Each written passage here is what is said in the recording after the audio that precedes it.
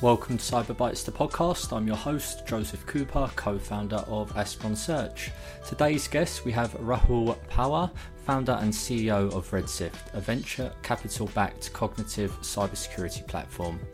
A technologist and entrepreneur who loves building software and using technology to solve problems, he lifts the lid on some of the newest tech and generative AI.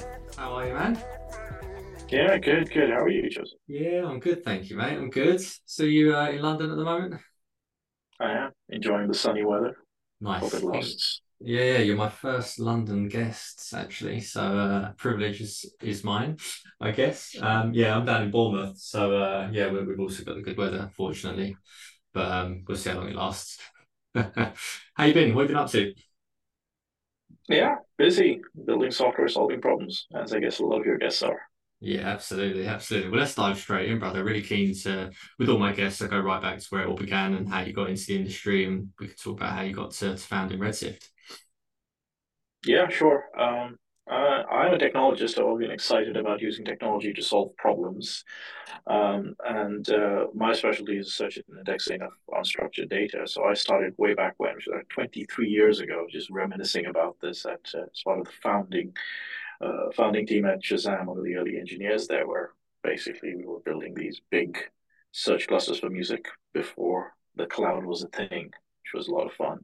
And then over the years, I ended up drifting into enterprise software. My previous business got acquired by Thomson Reuters Corporation, one of Mhm. the world's large data conglomerates. And we used, a lot of early technology that was available at the time, a bunch of NLP, natural language understanding, and the like to help figure out what content enterprise customers would find relevant or they would engage with. And so that was my drift into enterprise software. And then founded Redshift a number of years ago to basically bring a lot of those technology solutions to the mass market and make it Yeah. easy and possible for organizations to protect their ever attacking, ever expanding attack surface from the latest Yeah. threats. Amazing. How did the Thomson Reuters acquisition come about? The TR acquisition was a while ago. I think we were, Mm. it was a 2012, if I remember correctly. And we were just, in the middle of looking at mobile and mobile platforms specifically to say how do we build out the technology suites for this new device, this new form factor. And, Thomson Reuters had a bunch of really smart people who were pondering the same question. And we were working in sort of similar arenas. And yeah, they thought we could be a really important accelerator for effectively the platforms that they were trying to address that were not desktop browsers. Mobile. We always see it a little automotive, Yeah. wearable. Those sorts of things that required a completely different way about thinking about the problem. They were very sort of design led. There was a question of how do you find the most relevant and appropriate content for users who might be time poor or might be distracted, Yeah. surface that on the device. So, yeah, it was a great ride. Built some amazing technology, worked with some great Yeah. people. How long did you stay there for after the acquisition? It was about 3 years. Was it 3 years? Yeah, yeah. And then Redshift came off the back of that, you say? Yeah, sure. We wanted to, take some of these really bespoke capabilities that we were building for the enterprise and make them sort of accessible for a much wider audience. And I think cybersecurity was a very natural fit because obviously we're doing quite a lot with deep technology that was around understanding unstructured data like news articles and feeds. And we realized that a lot of the applications for those were going to be inside cybersecurity as fraudsters sort of moved from targeting the machines to targeting the people, as we've sort of seen over the last few years. A lot of the attacks really hit at the people who are behind the screen, who are looking at phishing messages and BEC and lookalike websites and the like, and getting confused and tricked into doing things that they shouldn't be doing. So we try and use the technology that we've built at scale to try and protect our customers from those sorts of attacks. But you said we. Who did you found with somebody, or was it a couple of founders? How many of you? Yeah, the two of us, my co-founder and CTO, Randall, we've been working together across multiple businesses for a number of years at this point in time. So, I think we've got a good rhythm going about, how we divide and conquer. Yeah, nice. I guess that helps that you knew each other before as well, and you've worked together in the past. Yeah, I think it's been 15 years at this point in time across three businesses. So, Yeah, nice. Should have. Yeah, that's a good stretch, mate. It's like a marriage, I guess. Yeah, I see more of him than my wife sometimes. Yeah, yeah, I can bet. Yeah, I bet. So great. So Uno's come, sorry, Redsift's come about with the problems that you're solving. Like, how far along are we? So what solutions have we got in place at the moment? What are you offering there down there at the minute? Yeah, we got a portfolio of products. I think what's interesting about our approach is that we knew early on that in cybersecurity a lot of the challenges change over time. Yeah. So what we built, and people often ask what Redshift is itself, and Redshift is really a streaming data platform that we built to take all of this messy, unstructured data where it comes from and process it using really advanced technology, so we can spit back out really clear insights and really clear actions to the users of our products. So we have products that cover business email compromise scenarios, so we help organizations prevent themselves from being trivially impersonated over email, and that's obviously a big issue for a lot of people today. We help organizations manage all of their internet-facing assets and harden them against the kinds of attacks that people are launching against these things that are sitting out on the internet. We help organizations find, lookalike websites and custom domains that take them down using effectively machine vision and AI to kind of understand what's going on out there. So we have a whole portfolio of interconnected solutions that really exist to very easily help our customers say, well, what's out there that belongs to me? How well configured is it, and how ready is that for the public internet for both the threats of today and the threats of tomorrow? And what else is going on out there that I don't know about, that I really don't like and want taken down, because it's effectively impacting the security of my brand and on the internet at large. Mm. Which thing's the biggest attack vector? Well, email is still, Yeah, very relevant. I think I don't think we've ever spoken to anyone who doesn't have a BEC problem in yeah. one way or the other. And also, I think because we're looking at, attacks that are really targeting the people, a lot of these attacks are now being engineered to be quite invisible to a lot of the machine-based solutions that are out there. Machines are looking at blacklists, they're looking at URLs that should not be used, et cetera, et cetera. A lot of the attacks now just don't have those characteristics in there. They're really trying to get the user to trust in some meaningful way the counterparty who's actually impersonating someone else. And so they're fileless. They don't malware hashes to go out and search, and they may not never have appeared on a blacklist, or not yet. So those sorts of things basically require the machines to protect against these type of attacks by looking at those messages, looking at those domains the way a human being might, or making sure that those emails can't go out in the first place. So we've seen that become a real issue, and then of course there's the ever real threat of what the next generation of AI brings, and how scalable and customizable these attacks become. Yeah, absolutely. Am I right in saying that you was a beta customer on Chat GPT? Is that right? Well, not of Chat GPT per se. If you obviously that's blown up, and I guess after Threads is now the second most popular or fastest growing service ever. But early on, I've been working in this space for a really long time, so I had some early access. I had early access to the precursor model, foundation model called GPT-3, which was I think released in 2020. It was one of the few pieces of technology that I ever touched that just completely blew my mind.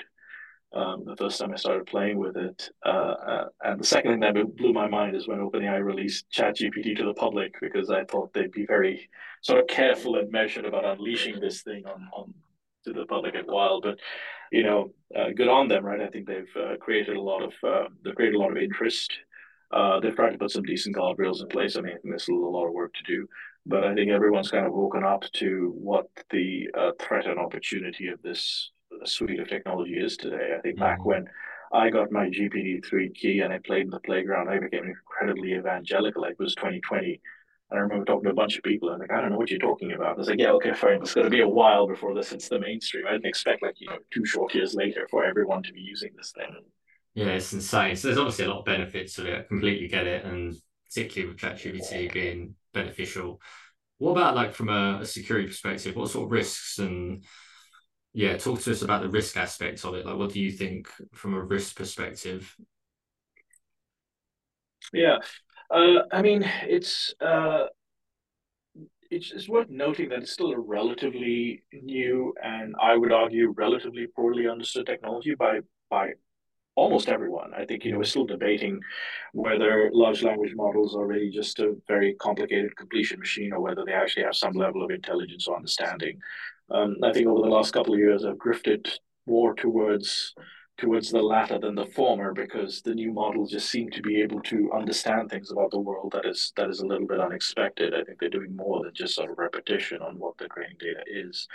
But net on net, they're very capable, and they I think one of the pieces of research I read, talked about them thinking about them as sort of commoditizing the marginal cost of intelligence in some way, and you can see that these models are very easy to get access to, Mm. relatively cheap to run. Even the open source models that are asymptotically as good as some of the most sophisticated closed source models. So they can obviously be used for a lot of things, some of which are, ethically questionable, some of which are, downright dangerous. And I think the advantage of the closed source models is that, people are trying to rein them in and make them safer because safety is a big concern and obviously an area where people are trying to restrict the kind of access and the kind of questions and the interactions that they will engage with. But the reality is the open source models that are available today are getting almost as good, and some of them are available without any guardrails. So, no doubt over the next couple of years, that's just going to become a capability that, anyone has access to. And so you can expect that, there's a lot of concern out there today, as rightfully so, I would argue, around what these generative AI models can do for the weaponization of information, which is, as we know, one of the big challenges facing us as a Yeah. technological society today. And everyone would suggest that this is just going to accelerate that problem.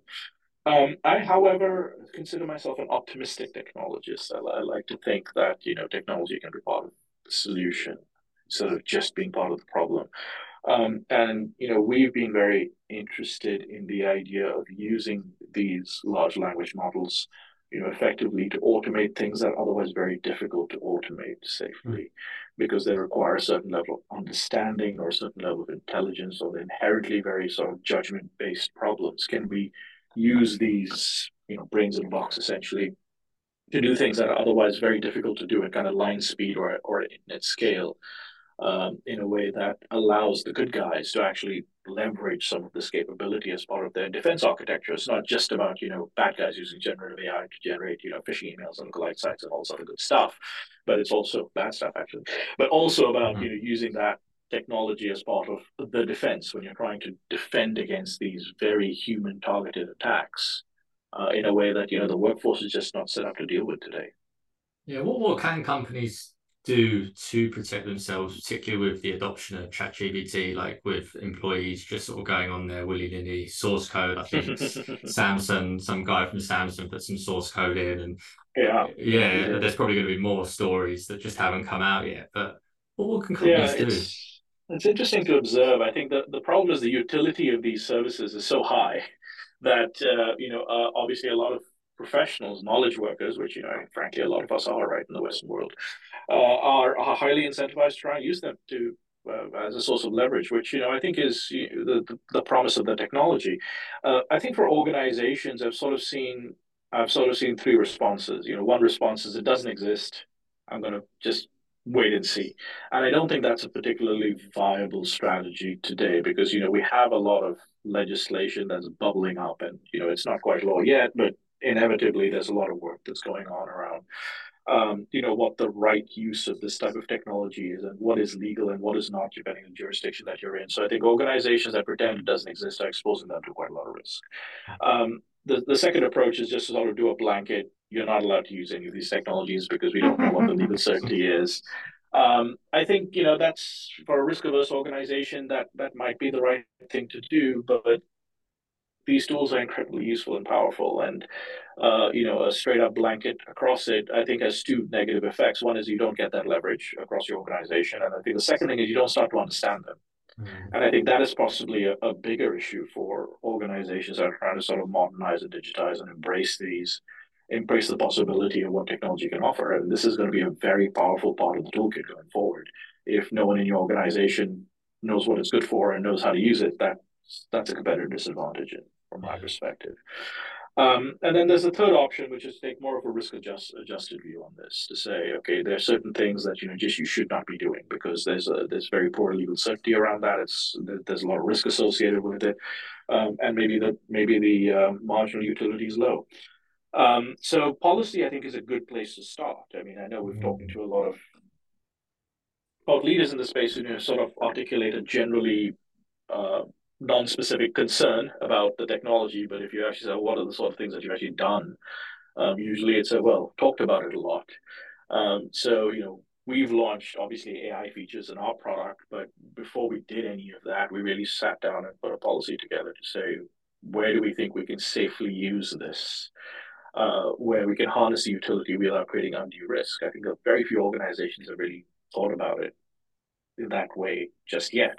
And if you haven't thought about it, then it's not surprising that your employees will run off and do whatever they think they need to or want to do at any point in time. So I think from my perspective, there's no doubt we're living through another industrial revolution right now, Mm-hmm. and it's as a technologist, it's great to be like looking at it while it unfolds because you blow your mind every day while you think about it and look at what's happening.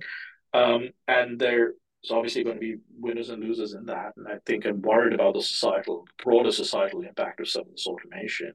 But as business owners, I think there's definitely an obligation, I think, to recognize it for what it is and then figure out which bits you want to leverage today and which bits you're uncomfortable about and where your own sort of ethical line, as it were, Mm-hmm. stands. So I think, more businesses should really embrace that and try and get smart about this stuff while it's happening. Yeah, yeah. Where do we go from here? Like where 10 years time, sort of mind-boggling to think in 10 years time where it might be. But what do you expect, and how do you think the landscape's going to have evolved by then? Ooh, I don't know if you should race in 10 years and is at this point in time, given where we stand right now, is Yeah, pretty tricky. It's a pretty tricky task. I don't think I want to stick my neck out quite that far.